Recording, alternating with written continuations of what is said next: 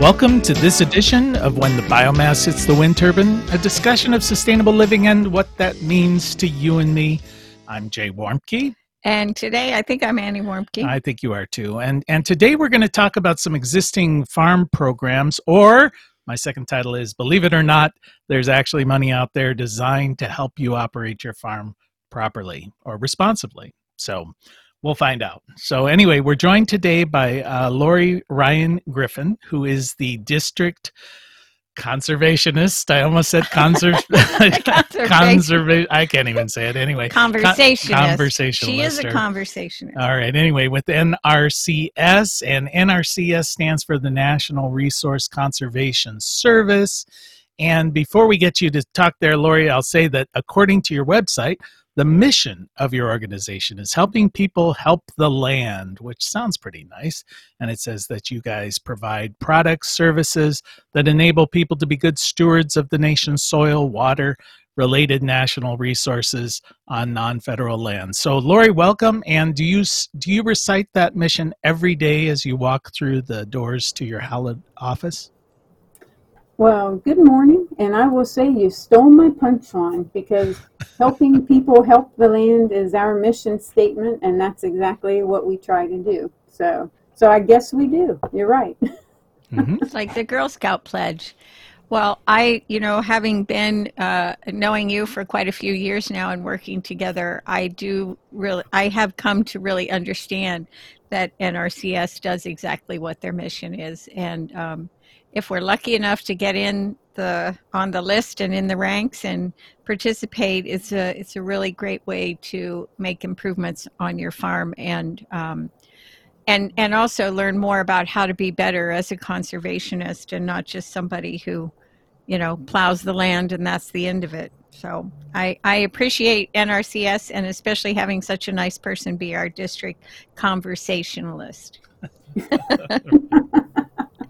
Sorry, it's going to happen every time now. Well, I know that's your title because you're talking on the phone with Annie quite a lot, so I assume that is actually your title. I do most of the talking. She just does the great laughing. Mm-hmm. All right, so Lori, since we've got you here, tell us, how did you get involved in this organization? I mean, did you grow up saying, I want to be the district conservationist for the NRCS, or how did you find yourself weaving through the path to end up in your current position? Well, when I was in college, I actually had always wanted to be a veterinarian because I loved animals, but I also equally love the outdoors and nature, and I also like to help people all of my life. So when I got to college, after going through several organic chemistry classes, I decided maybe being a veterinarian wasn't my calling, my chosen profession, and I decided to focus more on my interest in the outdoors and the natural resources.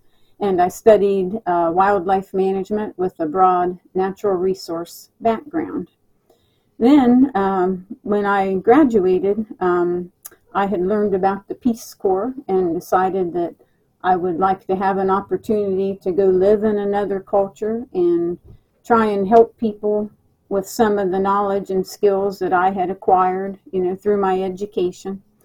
And I actually went to the Central African Republic as an inland fisheries Peace Corps volunteer, and I taught African villagers how to build modern fish ponds so that they could raise fish for food and profit. And that was just an incredible experience. I got to work one-on-one with just the most wonderful people in the world. And I know when I went over there, I thought, gosh, these people are half a world away from me. Will we have anything in common?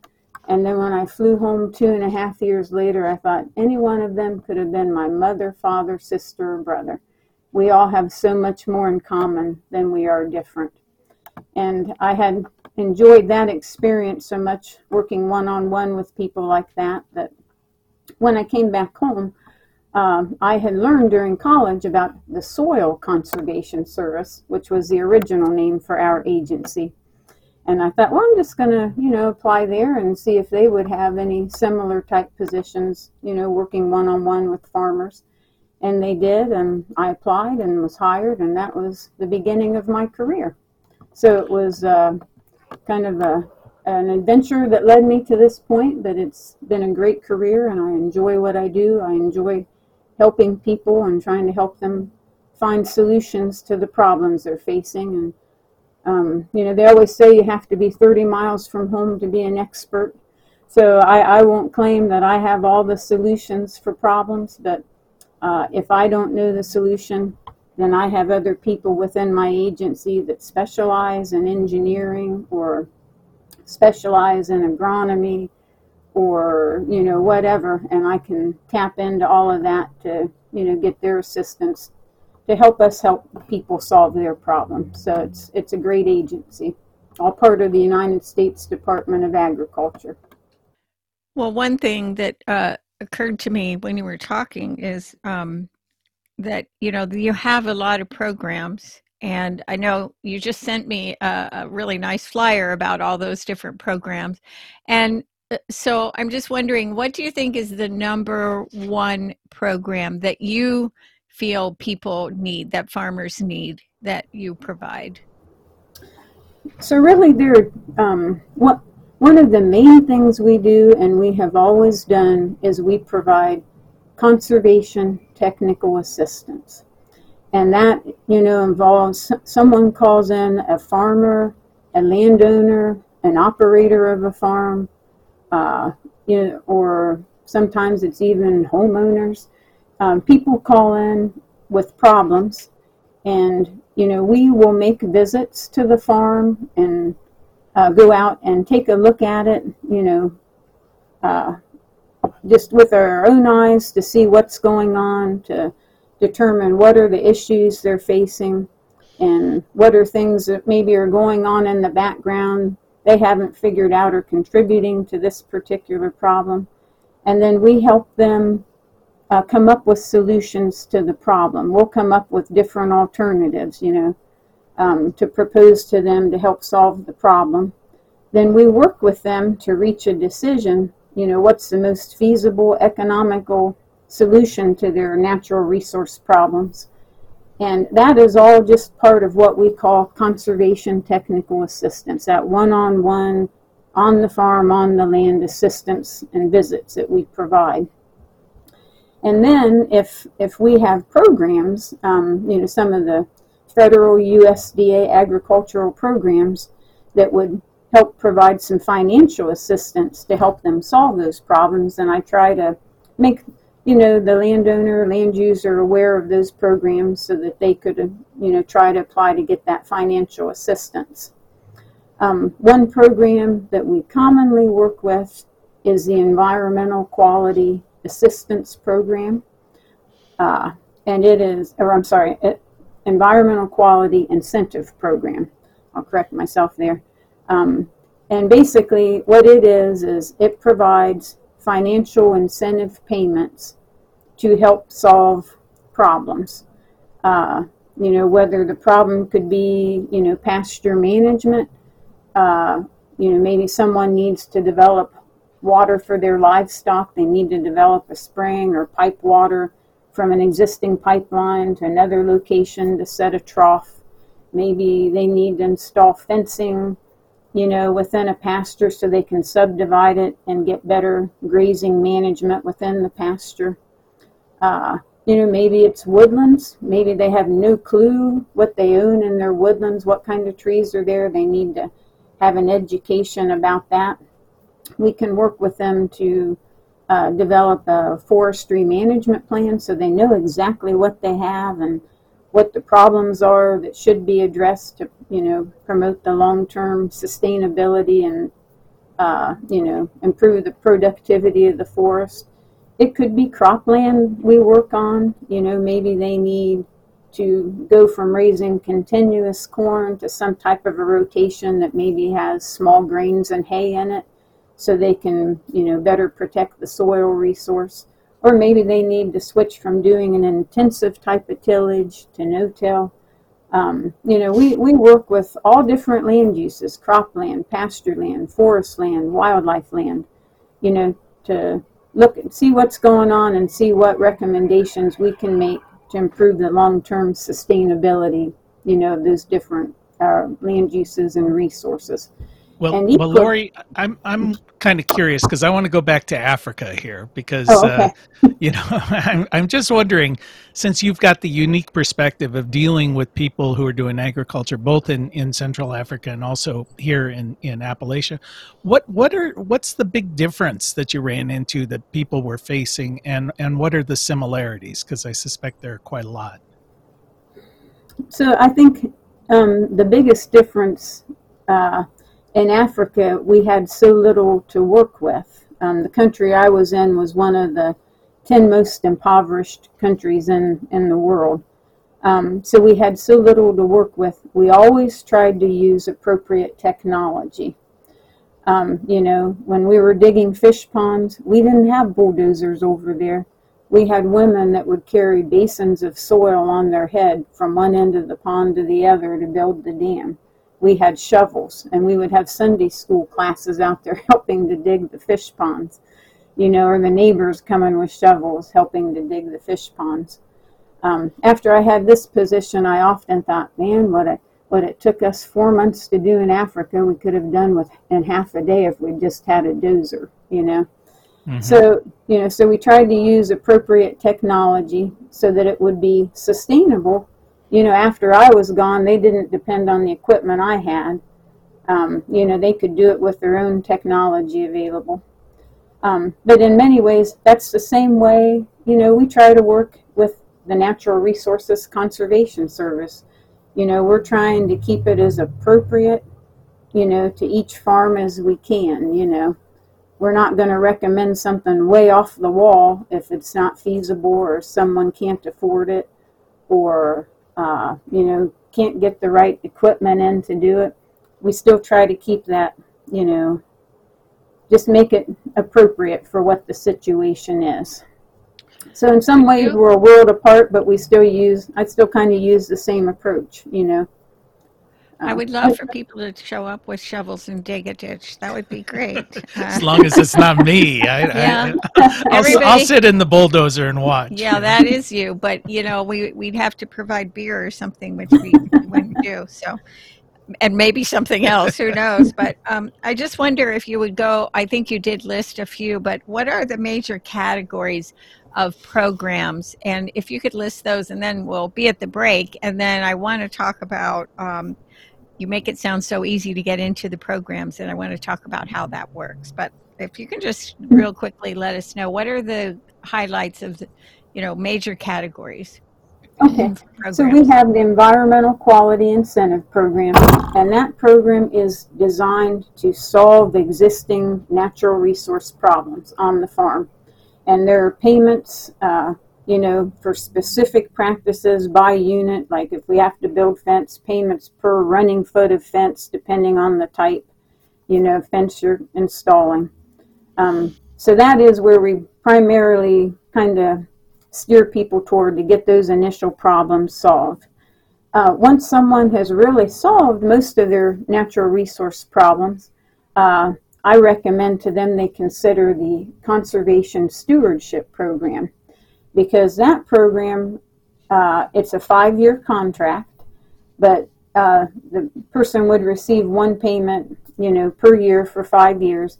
And in that program, we're encouraging people to kind of tweak their management in whatever natural resource area they want to. They've solved the basic problems. Now we're trying to just tweak the management and fine-tune their management somehow. Another program that we offer is the Agricultural Conservation Easement Program, and that's a really long-term thing. That is either basically to preserve agricultural land so that it won't be gobbled up by development of some type. It focuses on areas where, development is kind of encroaching little by little, or farms are being sold off into 5-acre lots. That a landowner can put their land in that program, but that is a perpetual easement until the end of the world. So that's a pretty serious commitment there. Oh, okay, well, Lori, I'm gonna interrupt you here just a second to remind everybody that they're listening to When the Biomass Hits the Wind Turbine with Jay and Annie Warmke.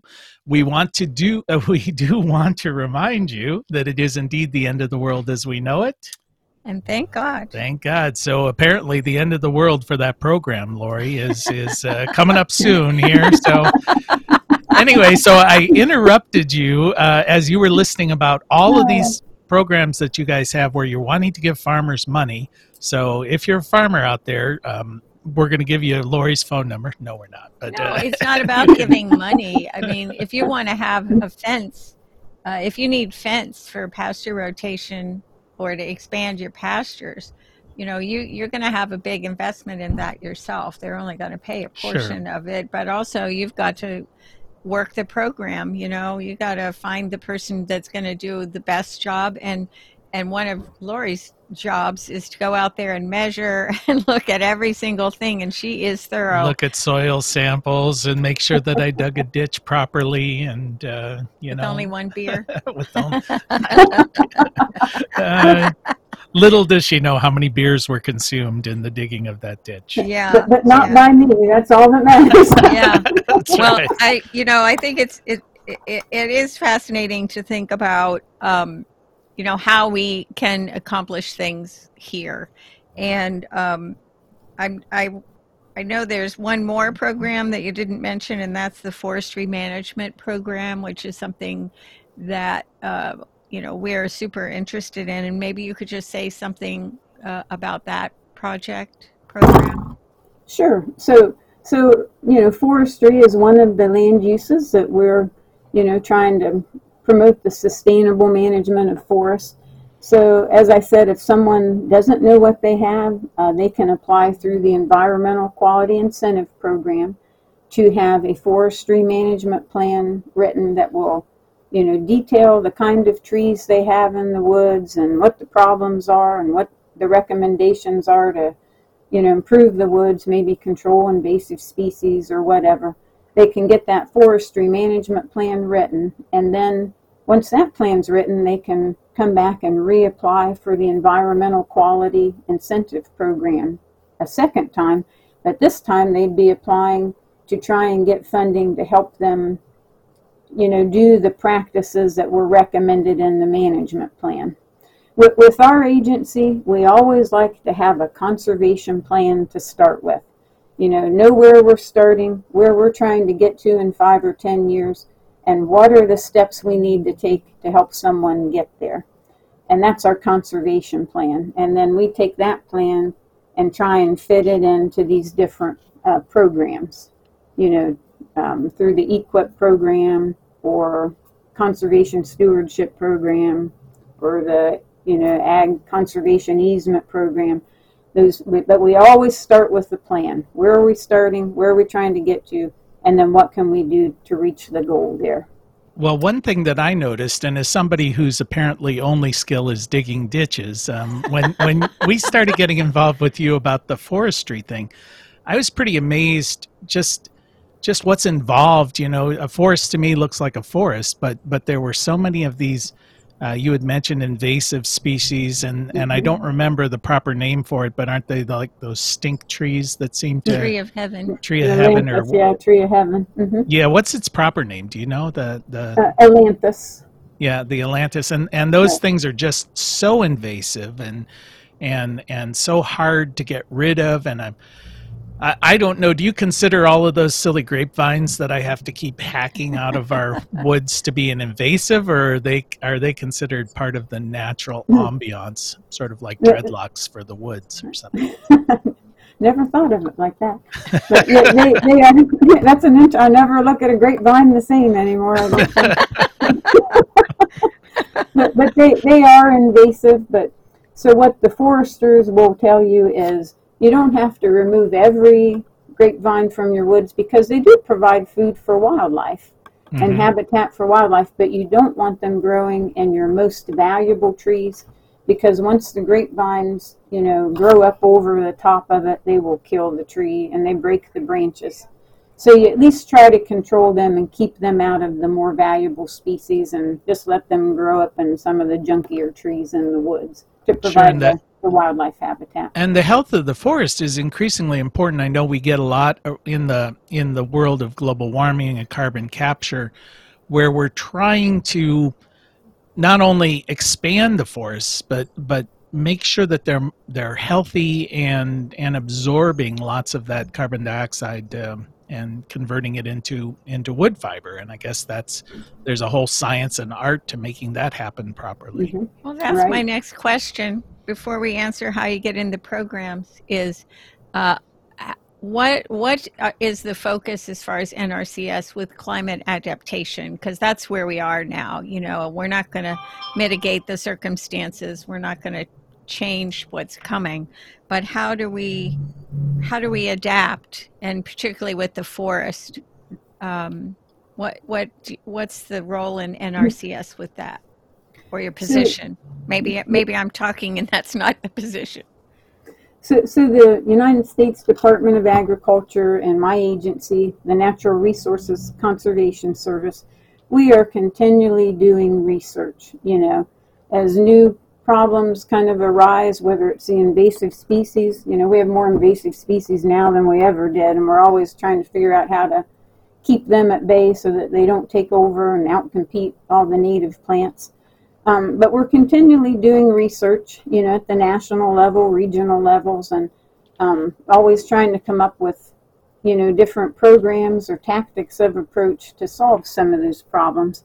So like, right now, the United States Department of Agriculture and my agency, we're trying to promote what we call climate smart agriculture, trying to get those perennial trees or perennial plants planted, that will be, good carbon sinks to pull carbon out of the air and just keep it locked in plants and in the soil, trying to, promoting programs and practices that increase the organic matter in the soil, using cover crops.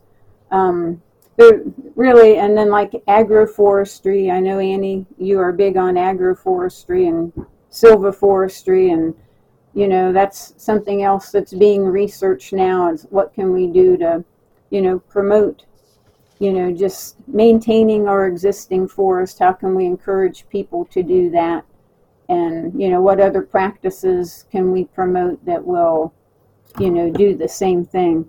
We're also working with work with livestock managers, trying to promote better management of manure, control of manure in big livestock operations, promote the sustainable spreading of the manure so it's used as a fertilizer but doesn't become a pollution problem when spread the right way, at the right time, at the right rate. Those are all programs that, we work with one-on-one with landowners, and the research is being done at the national level.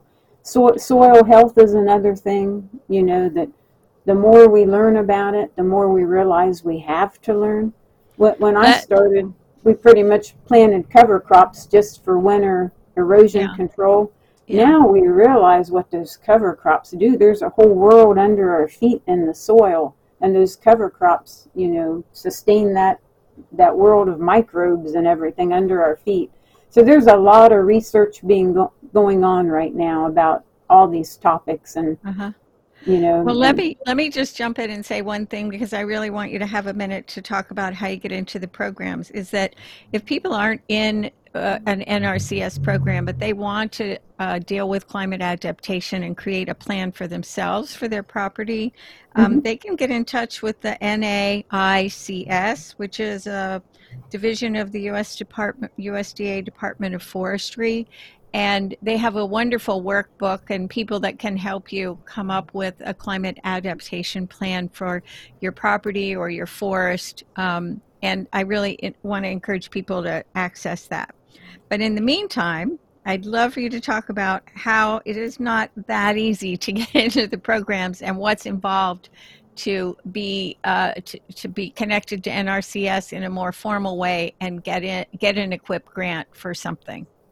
Okay, so what I will say for people that aren't used to working with our agency, first of all, to get in touch with us, you can either contact a soil conservationist or district conservationist like myself at your local USDA service center. You can go online and type in USDA service center, and then you can find one for, your county, whatever state you're in.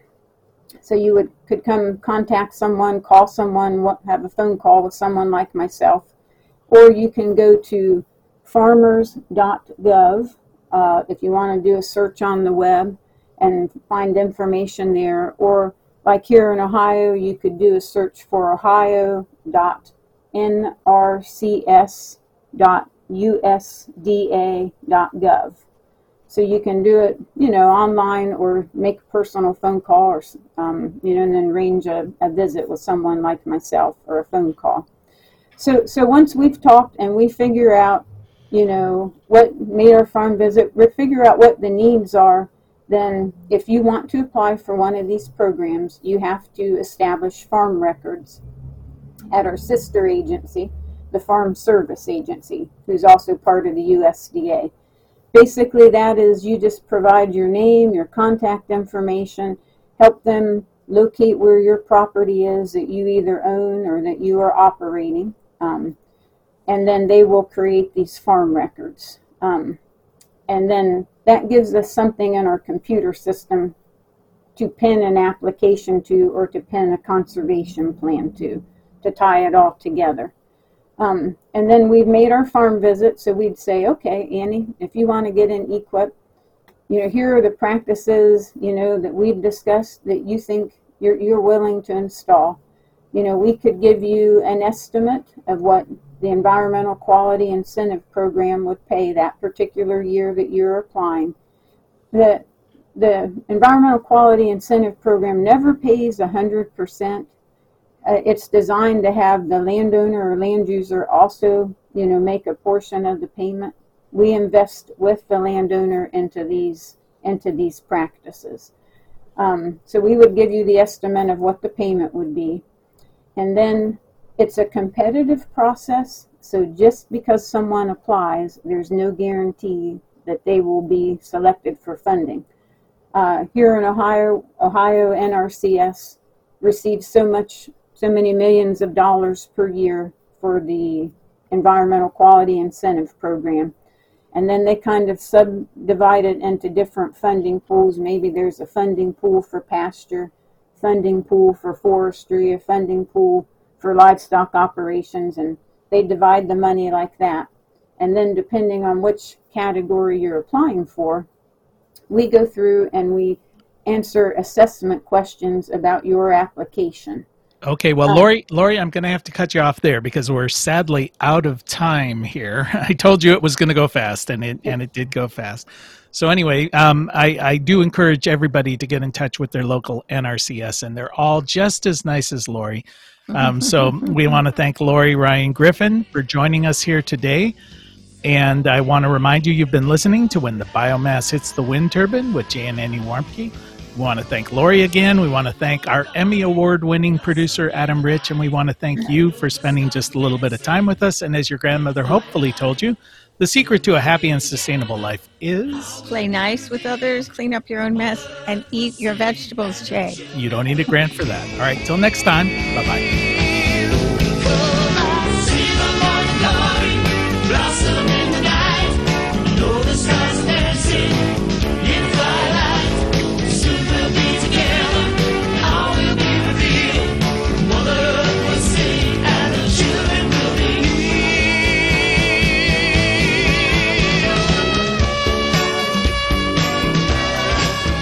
You can find more information on living sustainably in our unsustainable world at bluerockstation.com.